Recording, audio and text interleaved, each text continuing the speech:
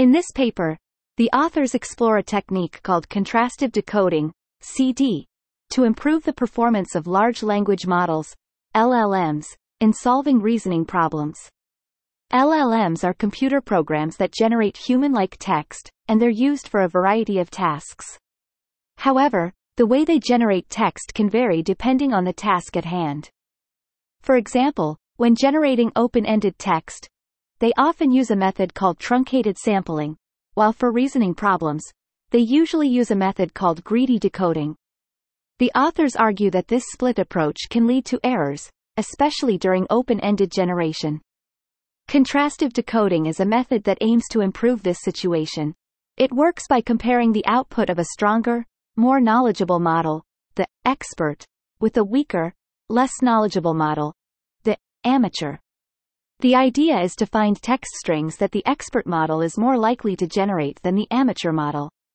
This method has been shown to outperform existing methods for open-ended text generation, as it avoids generating short or generic strings that are often the most likely output of any model, including the amateur.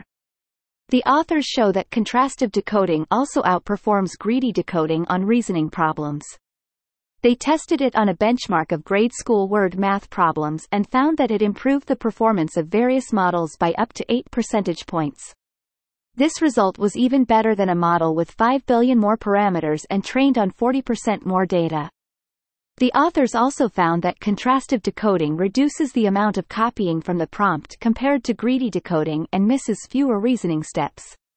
This suggests that it works by reducing short, repetitive, or other undesirable outputs of the model. However, the method is not perfect. It yielded mixed results for common-sense reasoning tasks and slightly degraded factual retrieval. These trends suggest that there is room for further improvement of the method. Overall, the authors show that contrastive decoding not only substantially improves the accuracy of LLMs on a range of benchmarks, but it is also the first-generation algorithm to achieve state-of-the-art results in both reasoning and text generation problems.